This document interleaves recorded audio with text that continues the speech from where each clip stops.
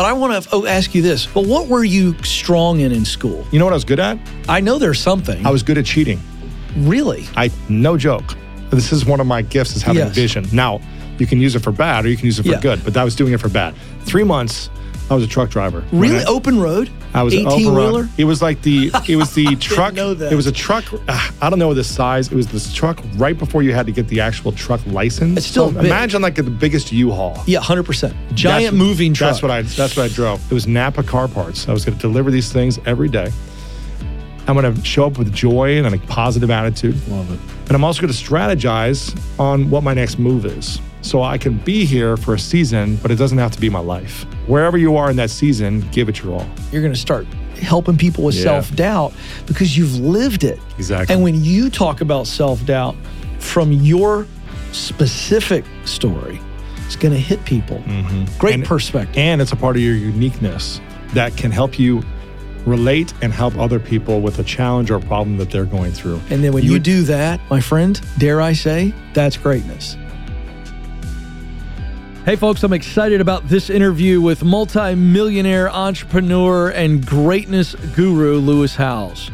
You may know him from his wildly popular podcast, The School of Greatness, and now he's out with a brand new book that dives even deeper. You're going to love this. Here is my conversation with Lewis Howes. All right, Lewis, I want you to take me back as far as you can, and I'm looking for the first memory of greatness that you saw as a kid. It could have been an actor, an athlete. Do you remember? What comes to mind when I ask you that? Yeah, well, the first thing that came to my mind was actually the first memory of pain and sadness. Okay. Because I didn't know you were going to say greatness. Right. So one of my first memories is deep pain and sadness and what was it? And confusion. Yeah. And then quickly after, within the same year, I saw greatness. Okay. So the first memory, my third memory of my life is being sexually abused by a man that I didn't know. Yeah. And that was a big trauma wound. It was a big memory that played in my mind over and over again. Within, 6 months or 9 months after that, I was watching TV with my dad and I was watching Ohio State football. And he was talking about the All-Americans that were on the team. And they were all being celebrated on TV. They were being talked about, and I was like, I want to be an All-American athlete. So at 5 years old, I had like this challenging trauma and experience that created a signature inside of my memory of a wound that I was just confused about. Sure. That for 25 years, that wound drove me to becoming quote unquote great and accomplishing and succeeding and developing results in my life. So that wound and that pain drove me to want to be an All-American athlete, which I did. 2 sports. Yeah. Drove me to be a pro athlete, which happened. Drove me to be good in business, which happened. But at the end of the day, it didn't drive me to be fulfilled and feel a sense of inner peace and harmony and alignment with my spiritualness, if you will. And so those kind of first 2 memories were conflicting because one was a wound. It drove me for what I thought was greatness, but what I accomplished was selfish success. The selfish success isn't bad or wrong. It just wasn't fulfilling. It's empty. It was fun for moments. Sure. It fueled the ego. Sure. It fueled my ego, and it made me feel like I'm the man and I can do this and I can work hard for 10, 20 years to get a result and I'm disciplined and structured. But if that doesn't still make me feel like I love and accept myself, then I need to go back and create new meaning around the memories that caused these wounds. Yeah.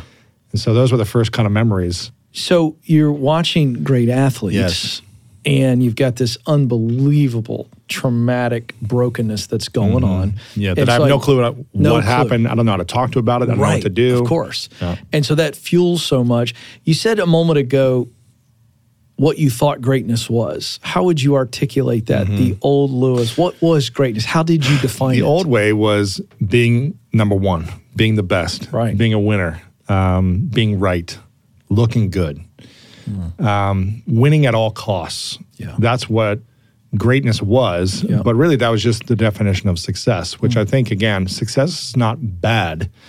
It's just not everything. It's not all the things that we need in order to feel fulfilled and in harmony with who we are in the world. So for me, there's a difference between success and greatness. Success is more selfish. It's about me. It's about what I want. Again, nothing wrong, but that's not going to bring you ultimate fulfillment. Yep. It's not going to empower you to feel connected to others. And greatness is really about pursuing the goals and the dreams to accomplish what you want, but making sure you're empowering the people around you, lifting them up, making sure that they win around you as well in whatever they're doing. Yeah. And that's the difference. When I interviewed Kobe before he passed, and I asked him what does greatness mean, he was like, doing something that inspires others, that then they do something to inspire others. Yeah, I love that. And that actually leads me to, I've been playing with this because we see in culture now, certainly on social media, where greatness can get just completely confused because we look at people that are doing great. And I want to throw this at you because this is what I tell people when I'm coaching one-on-one or doing Q&A at a live event and on my show, that I think greatness can only be achieved once uniqueness is realized. And what I mean by that is... I think that's the quote you have up on the board in the front of the office, too. Yeah. I like your uniqueness is where the opportunity for greatness actually lies. 100%. Meaning, you're going to reach people that I could never reach. I can reach people that you can never reach. Right. It's the difference between a janitor being great, a school teacher being great, a head of state being a great statesman. The point is, it is about that unique combination of what I teach on the show, talent, that's what you're good at, those are your super tools, passion, this is what you love to do, this is a task or a role, and then mission, which is what motivates me, what results do I want to put in the world. But then there's the part that you were talking about, which is our experience and environment growing up.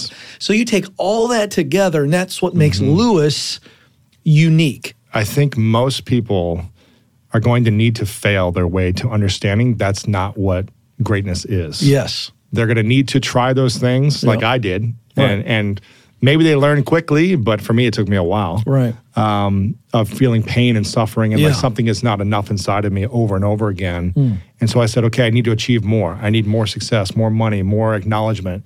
And why is it not fulfilling a hole that I feel like is inside of me missing? So after enough pain and breakdown in my life, about 10 years ago, I started to open up and I started to look in the mirror and say, who am I? Yeah. Who are you?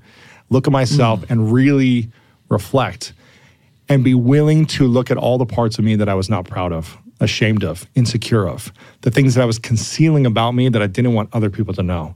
The sexual abuse was one of those things. It doesn't mean you have to share about this publicly, but if there's something inside of you that you are ashamed of, that you're concealing, in definition, you are living in a powerless mindset. Right. And there's a difference between a powerless mindset and a greatness mindset. When you have a clear, meaningful mission and you're driven by a mission, I don't care if it's I'm in school right now and this is my season of life, or I'm in debt and I'm trying to get out of debt, or I'm building a business, or I'm starting a family, whatever that season is for you, that mission, we're clearly defined by that mission and making decisions on it. That is more of a greatness mindset. When we lack a meaningful mission and we're just chasing what we see people doing on social media because we think it's going to make us feel fulfilled, that is a powerless mindset. Yeah. It's really learning. Like also in the greatness mindset, I'll show you on page 201, there's a graph here. I want everyone. This is great. This is it right here, where you do some reflection. Okay. So first you want to reflect and ask yourself, am I living in a powerless mindset or in a greatness mindset? Yeah. This is not a judgment of right or wrong, good or bad. I've been in all these different powerless mindset states at different times. Sure. And we can fall back into these states from moment to moment. But a greatness mindset is driven by a meaningful mission, someone who turns fears into confidence. A lot of people growing up in the social media world, seeing the highlight reel of everyone else, thinking that is greatness, when really it's probably mostly just success, which is not wrong. That's right. It doesn't mean they're happy. It just doesn't mean that someone's made a lot of money that it solves happiness problems. It solves money problems, but it doesn't solve fulfillment, self-love, inner peace problems. Sometimes it causes more if you don't know how to manage that. One of the things that a lot of people forget to do is they mask their fears instead of going all in on their fears until it becomes something they're actually confident in. Oh, I agree. And millennials and Gen Z, right? I think struggle the most with this because they don't want to face doing the hard thing day after day, month after month, year after year to overcome one fear because it's not instant gratification. That's correct. I was terrified of public speaking. I could not stand in front of a group of 5 people without stuttering, stumbling. I could not do it. I felt so insignificant and stupid in front of every one of my peers based on a set of events in school, just being in the bottom of my class and struggling reading aloud, right? So it doesn't mean I wasn't wise, but I didn't feel smart. Yeah. And so I lacked the confidence to speak publicly. I found a mentor, and he said the only way that I did this was by going to Toastmasters every week for a year and practicing it every week and dealing with the humiliation until you get better. It took me like 9 months until I got like a little bit better of humiliation every week. Sure. And millennials and Gen Z don't want to humiliate themselves in order to gain confidence. They want instant confidence. They want instant results and instant gratification. Well, that's what they've grown up in. Yes. And to be completely honest, boomers, my parents. Hey, high school seniors and parents of high school seniors, it's almost graduation time. And if you're not sure about next steps, I want you to listen to this. Coding skills are essential in today's workforce. And my friends at Bethel Tech can help you start a new career really fast and do it cheap. It only takes 9 months to complete a Bethel Tech course in UI, UX design, full stack development, data science, or cybersecurity. And your young person can get over 1,000 hours of experience in a collaborative environment and then get placed. The average starting salary for a junior developer is $66,000. And the field is projected to grow by 22% over the next 5 years. Software development is a career with an enormously bright future. And right now, Bethel Tech is offering you 10% off if you watch or listen to the Ken Coleman Show and you pay cash. So go to betheltech.net/Ken Coleman, betheltech.net/Ken Coleman right now for details. Terms and conditions do apply. My generation, Xers, we have created an environment for millennials and Gen Z where we've been so worried about how they feel instead of teaching them how to be. So it's about feel good versus do good. So here's what happens. And I don't want to sound like the cranky old man, but sports was my life until I realized that I was on the low end of the gene pool from Lewis House. and so what I know is that when you're not taught how to lose, you never truly learn how to win. So I don't want to go too far down that rabbit hole, but to say that what you're saying is absolutely right, that we've got to learn how to develop grit. 100%. I don't know how you can even utter the word greatness if you don't learn how to have some grit. My man. Am I right? Exactly. And I think all of us are in a unique way built and designed based on a set of experiences in our environment, right? The uniqueness we need to bring out. Yeah.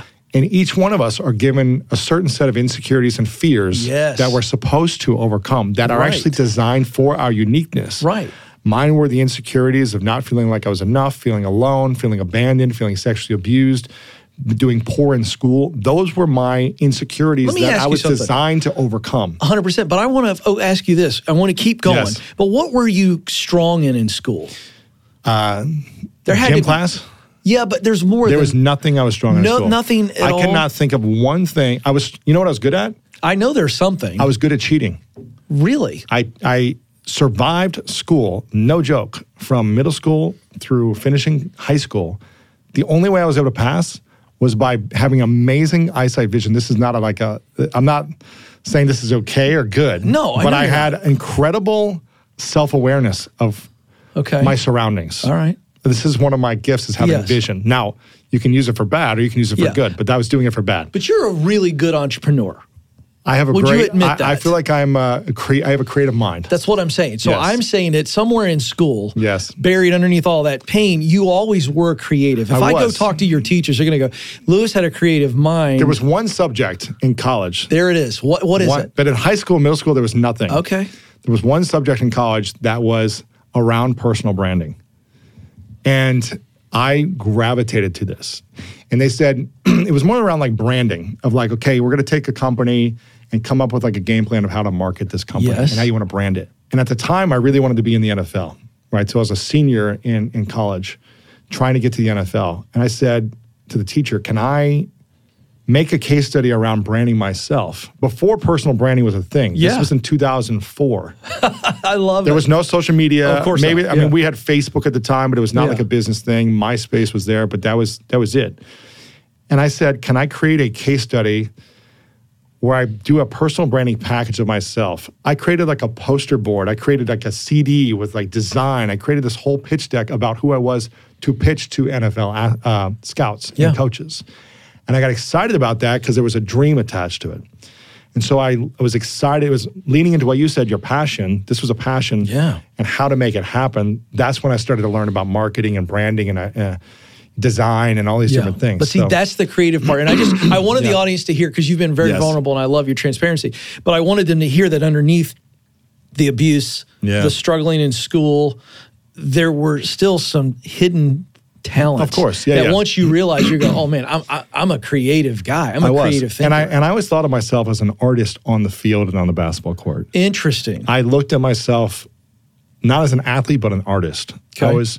And I wanted to inspire from my artistic expression on the field, my ability to overcome a problem or overcome a challenge, my ability to make a play when it seemed like no play could be made. So a lot of people may not know this about you. So for our non-sports fans, stay with me. Don't check out, because this is relevant to what Lewis is saying.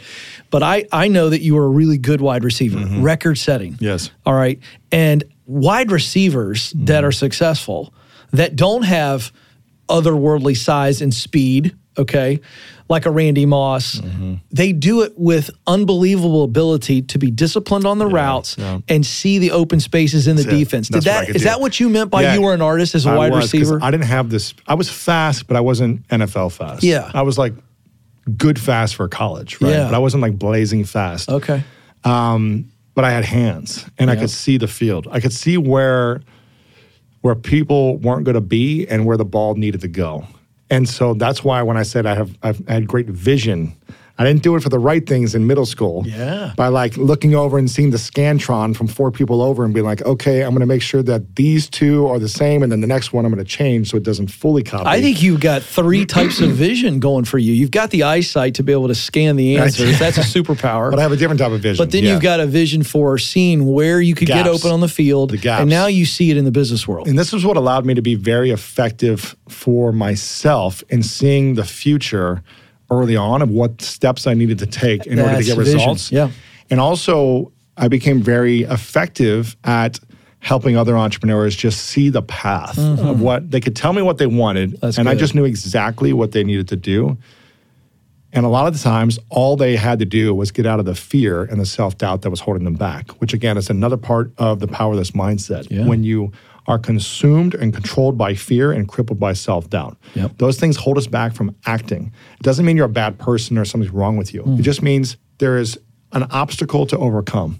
There is something to take action on that you've been resisting because of one of 3 fears: the fear of failure, the fear of success, and the fear of judgment. And if we first can identify and reflect and say, which one of these fears causes me to doubt myself the most, and we start mending and creating new memories and healing around those feelings of I'm not enough, that's when we can take action courageously on what we want. No one wants to be disciplined on overcoming their fears. They just want to outthink their fear. Yeah. But you cannot outthink your insecurities and fears. You must act through them. You must overcome them through action consistently until you embrace it and overcome it.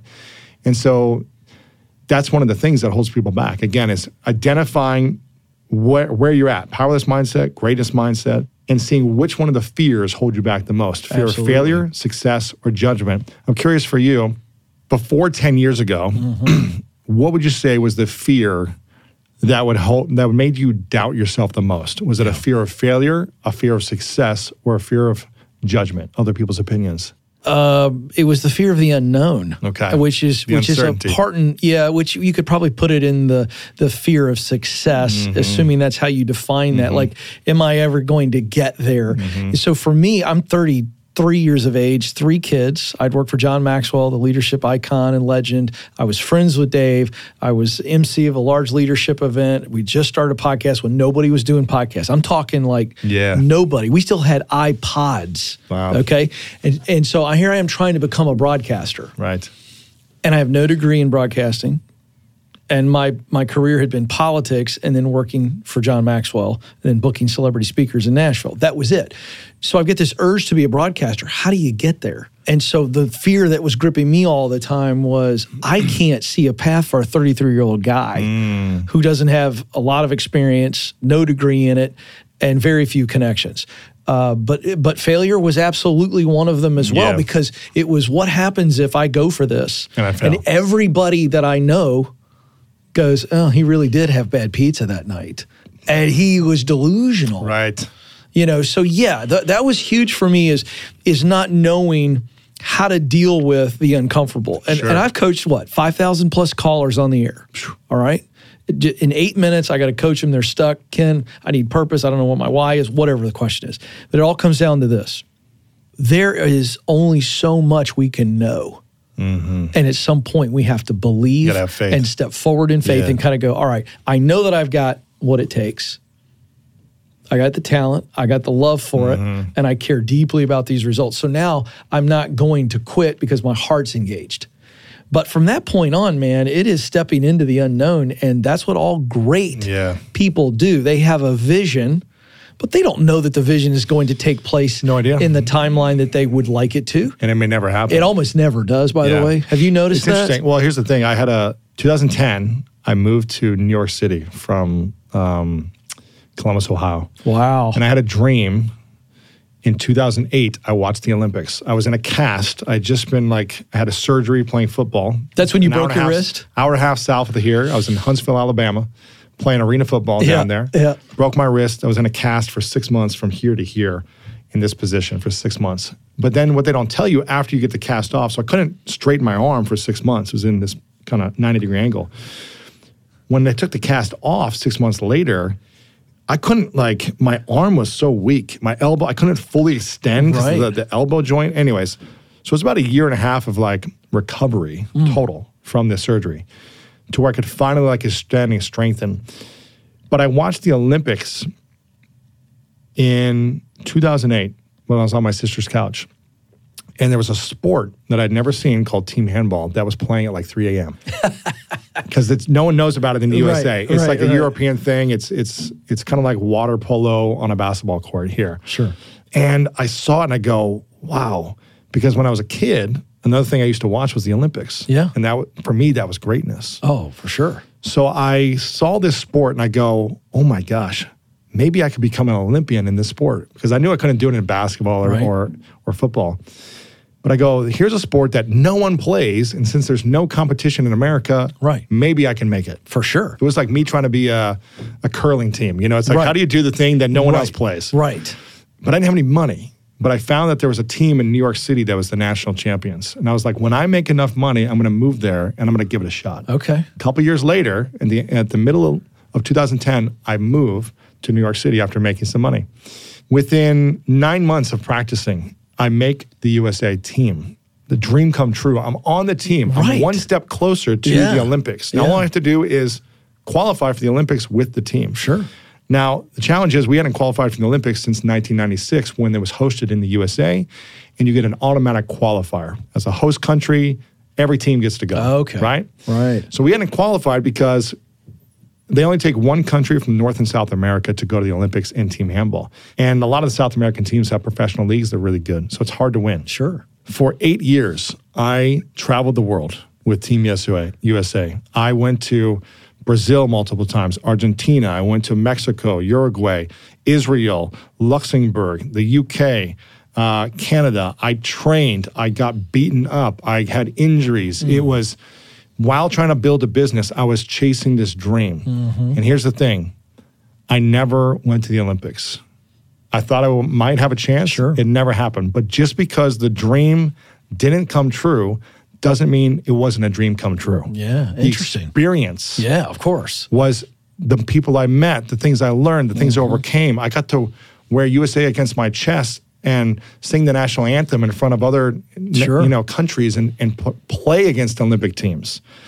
So we don't know when we set out for a goal. That's right. The certainty of it actually happening. But it doesn't mean it can't be a fulfilling experience along the way. And it prepares us. So it's the process that's preparing you even now. I mean, here's the deal. You've created an incredible brand, one of the world's largest podcasts. You sat with people that if you don't start this podcast, you may never meet. I wouldn't know any of these people, So now you've got relationships upon relationships, not to mention just moments of people that you've sat with that you could... Incredible moments. Incredible. And now here you are, and we were talking before we started recording, now you're like, I'm at the place now where I've sat and I've sat and I've sat. But my voice and coming out with content, you're going to start helping people with self-doubt because you've lived it. Exactly. And when you talk about self-doubt from your specific story, it's going to hit people. That your uniqueness. Someone else. Yeah. There's the thing. Your uniqueness isn't just the makeup of talent and what you love to do, what you're motivated. It's how you were shaped. I want to ask you, because you're in a unique position on something so traumatic like abuse. Yep. What's the relationship? Because I think there are people that are listening to this right now, they haven't fully healed. They have overcome, but there's a difference between overcoming. You were an overcomer, but you weren't healed. I overcame for a long time. What's the relationship between healing and then coming out on the other side of it? Because you were successful.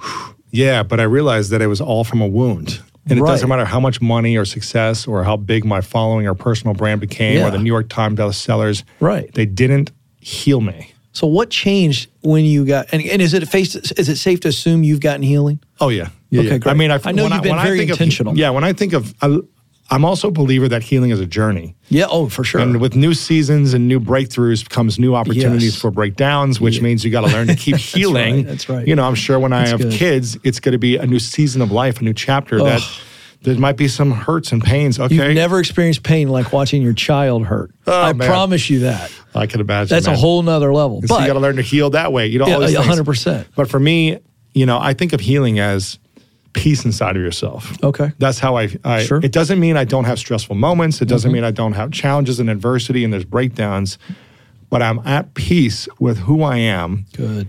All of my past, because I think if we conceal past pains and we are ashamed of anything, I agree. It doesn't mean I'm proud of things, but I have taken ownership, responsibility, and acceptance that those things happened. And it's not like, oh, look at me, I cheated on these tests in middle school. I'm not proud of that, but I've accepted that I did those things. I've taken responsibility. I've owned it. And I said, okay, that's not right. And that's not what I want to be. I want to be in integrity. And I'm going to act accordingly moving forward in these certain ways. So for me, healing starts by facing yourself and facing all the parts of yourself that you are afraid to talk about. And I'm not saying you got to talk about these things publicly because I think that happens too often. If you want to talk about it once you've started healing and you feel safe within yourself. Yeah. But don't let other people's opinions or comments or validation of your wounds make you feel better. Yeah. You've got to learn to feel better first. It took me many years to be on that journey of healing. And for me, I used to have kind of like chest pains every now and then, tightness in my throat that would come and go based on an emotional response when I was triggered. Yep. And when I would get triggered and reactive, it just meant, okay, someone was poking a button or life was poking a button that has an opened emotional wound. Yep. And when a wound is open, it's going to hurt every time you get touched. And so I had to learn how to mend it and really allow it to heal and recover and create harmony within myself psychologically and emotionally and spiritually. And it's a constant practice. I do emotional coaching almost every 2 weeks to continue to maintain and prevent for healing for the future. So it's a journey. Yeah. You know, your story reminds me of so many that I've read or had the chance to interview people. This is not always the case, but for people that are dealing with a lot of pain right now, and as a result of that pain, they feel like they're less than, and the idea of greatness is almost like scoffed at, and I get it. There's tremendous purpose in our pain. It may not always be direct from our pain, Right. but yours is another story of real purpose that came from something that was really awful. It's interesting. I just got an email a couple of weeks ago, a text from a guy who had sent me a photo of a 6-page letter that he sent me from a letter from prison. Wow. From an inmate. And I've been to prisons a lot. My brother was in prison when I was 8 years old until I was 12. Wow. He sold drugs to an undercover cop. And on his first time getting caught, he went to prison for 6 to 25 years, got out in 4.5 on good behavior. So when I was 8, which was another trauma wound that opened up for our family, the shame, the guilt, the embarrassment, the humiliation in a small town. I didn't have friends during that time because other parents didn't want their kids hanging out with me. Of course. And my gosh, Lewis. And so it was, so I've been to prisons a lot. And on the weekends, we would go to the visiting hours and see him and all the other inmates at a young age. As an adult, I've been to prisons to give back and serve to a lot of people that have done some wrong, some really bad things. and I've done group sessions with a room full of 25 murderers who are all doing the work, who are all improving. That this was 20, 30 years prior when they were, in a bad place. They've taken full responsibility. It's not saying it's okay what happened, but they want to improve their life while they're in prison. Yeah. And a year and a half ago, I did a live stream during the pandemic where my friend who sent me this message, who does a lot of inmate work, helping men reform in prison and improve their hearts. He asked me to do a live stream and talk about my previous book, The Mask of Masculinity, which is about healing, how men can start to heal and take off the masks that hurt them in the first place. And I did this live stream to all the prisons on their TVs and their cells. A year and a half later, I get a text from this guy that sends me a photo of this 6-page letter, and he says, I met this person who sent this letter a couple of years prior. When I met him, he had a swastika tattooed to his chest. He was in a gang, a white gang. And for the last 2 years, he's been in solitary confinement. Solitary confinement is 23 hours in one little cell by yourself, and then 1 hour outside by yourself in the outdoors. 2 years. He sent him this letter saying, I left the white gang that I'm in. And when my friend asked him why, he said, Lewis Howes and the Mask of Masculinity. I watched this live stream that you did with him. I got access to his book. I've read the book 4 times now. I didn't even realize that I had this much pain and things that hurt me. I was just acting out of reaction. Yeah. I wasn't facing myself and reflecting on the things that hurt me. So I think it's a process of looking yourself in the mirror, whether it be literally like I did, and saying, who are you? And reflecting and saying, are these things really serving you at the highest level, at a spiritual level? Or are they just trying to protect your ego on the material level? And allowing yourself to start getting support, start doing the work, whether that's a spiritual guide, a pastor, a priest, a coach, a friend, a therapist, getting some type of support to guide you through it. Because I think a lot of us think we can do everything on our own when I just don't believe we can. So true. The greatest athletes didn't win their first championship without a coach. No. And when they won, they never said, you know what, I figured it out. I've made it to the top. Like, I don't need you, coach. That's right.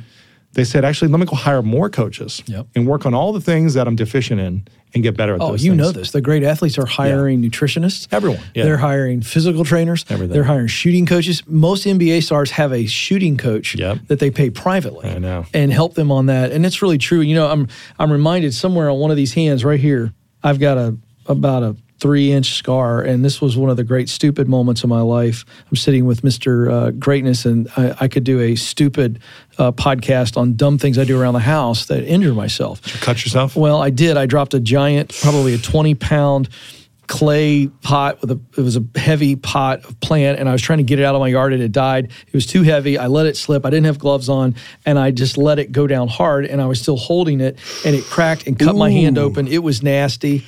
Deep. I had to go get stitches. But here's the thing. As I look back on that now and I tell you that story. See that scar? It's just little. Yeah. Look, I've got one here. It's about the same size. Okay, yeah. So here's the deal. When I rub that scar, as creepy as that is. Yeah, touch it. There you go. That's good.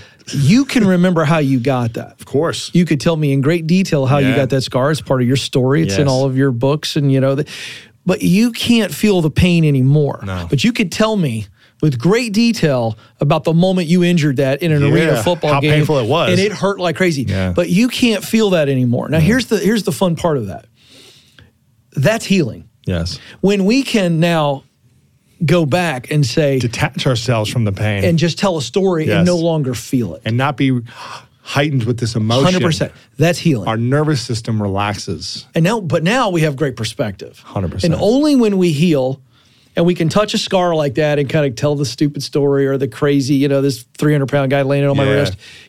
That's when we can begin to now share that story with others with great perspective 100%. Is the point. Yes. Great perspective. And it's a part of your uniqueness that can help you relate and help other people with a challenge or a problem that they're going through. And then when you do that, my friend, dare I say, That's greatness. When you meet somebody where they are, I'm reminded of, I think, the greatest speech that Martin Luther King Jr. ever gave. And this is somewhat controversial. Not I Have a Dream? It's not I Have a Dream, and it's not I've been to the mountaintop in Memphis the night before he's shot. I believe it's in Philadelphia in a gymnasium of middle school students. What and did he say? Know it. Tell me. He says, if it falls your lot to be a street sweeper, sweep streets like Michelangelo painted. Yes. And he goes on and then he finally says, and if it is your lot so that all the hosts of heaven look down and say, there lived the greatest street sweeper the world has ever known. And what he's saying in that moment is, there is no role in society that doesn't have the opportunity to be great. Yeah. He's going, look, if you're supposed to sweep streets,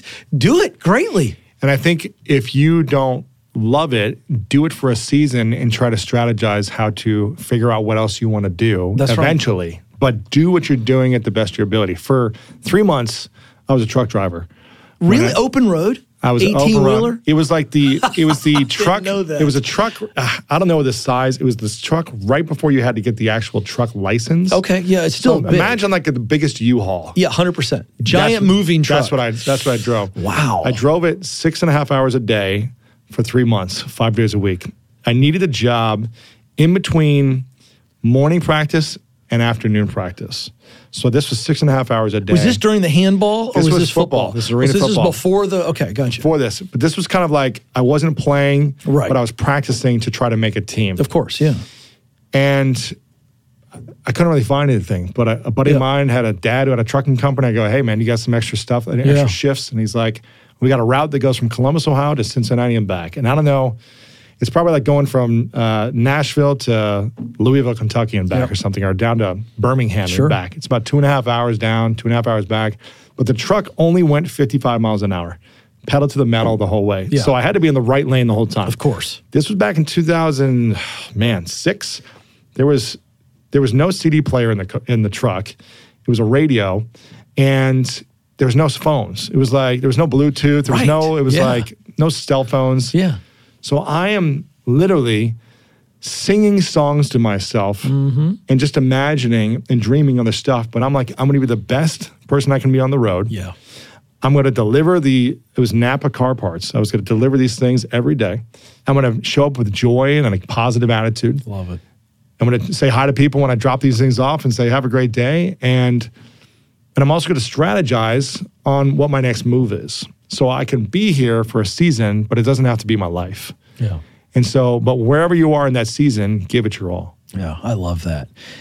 You poured your guts out in this book. I know. I mean, we've written books, and I've always told people it's like delivering a mental baby. Like this thing has been baking for a while, and it goes through all the processes. Yes. What do you want people? I mean, there's a lot in this book. Okay, you cover a lot: mindsets, action-oriented things. What is the one thing you want a person, if they finish this last page and they put it down, what's a thought, a two-part question, and what's a feeling that you want the reader to leave with? I want people to know that they are loved, they are worthy, and they matter. Love that. But you must be willing to accept it and take action to believe it. Yes. And that means you may not have the evidence right now to accept it and believe it. You have to know that innately you are unique, like you said. Yeah. That doesn't mean you haven't overcome the fears and challenges that hold you back, but you need to be willing to accept that you are loved, you are worthy, and you matter by taking action to really believe it. And this is a book that I wish I had at 15, at 21, at 30, at different stages of my life when I felt uncertain of the future, when I felt stuck, when I felt broken down, when I felt successful and still not enough inside. Yeah. So this has been a 10-year journey of me asking the greatest minds that I can find about how to overcome self-doubt and actually love and accept yourself when you're losing and failing and when you're succeeding and winning. Yes. Because most people feel like a failure on both sides. I have nothing going for me. I'm a failure. I'm winning and successful. I still don't feel enough. Yep. So how do we get to feel and experience that we are loved, worthy, and matter no matter where we're at? It doesn't mean we get to be complacent. It just means we accept where we're at and we're working to improve and get better. Yeah. And that's what I want people to know. been privileged to know you for a while from afar. We've been able to hang out very few times just in conversation like today. And one of the things that I love about you is that you've been very intentional and you've created a great program where you've taught people, you've modeled the way of just sitting and being curious. Yeah. And it's the greatest tool that we have is curiosity, is the ability to ask questions. So you model the way. You've touched a lot of people by that show. And so I want to make sure you hear that. Thank you, brother. Oh, man, That's all we got. Hey, man, appreciate you. Thanks for coming by. Thanks, Dad. Appreciate it. Big thanks to Lewis Howes and to you for hanging out with us in this conversation. The Greatness Mindset is the book. You're going to learn something that will help you with your own path to greatness. Check it out. And hey, don't forget, if you're enjoying the show, make sure that you are giving us a like, a follow, and finding a way to share it with somebody who needs it.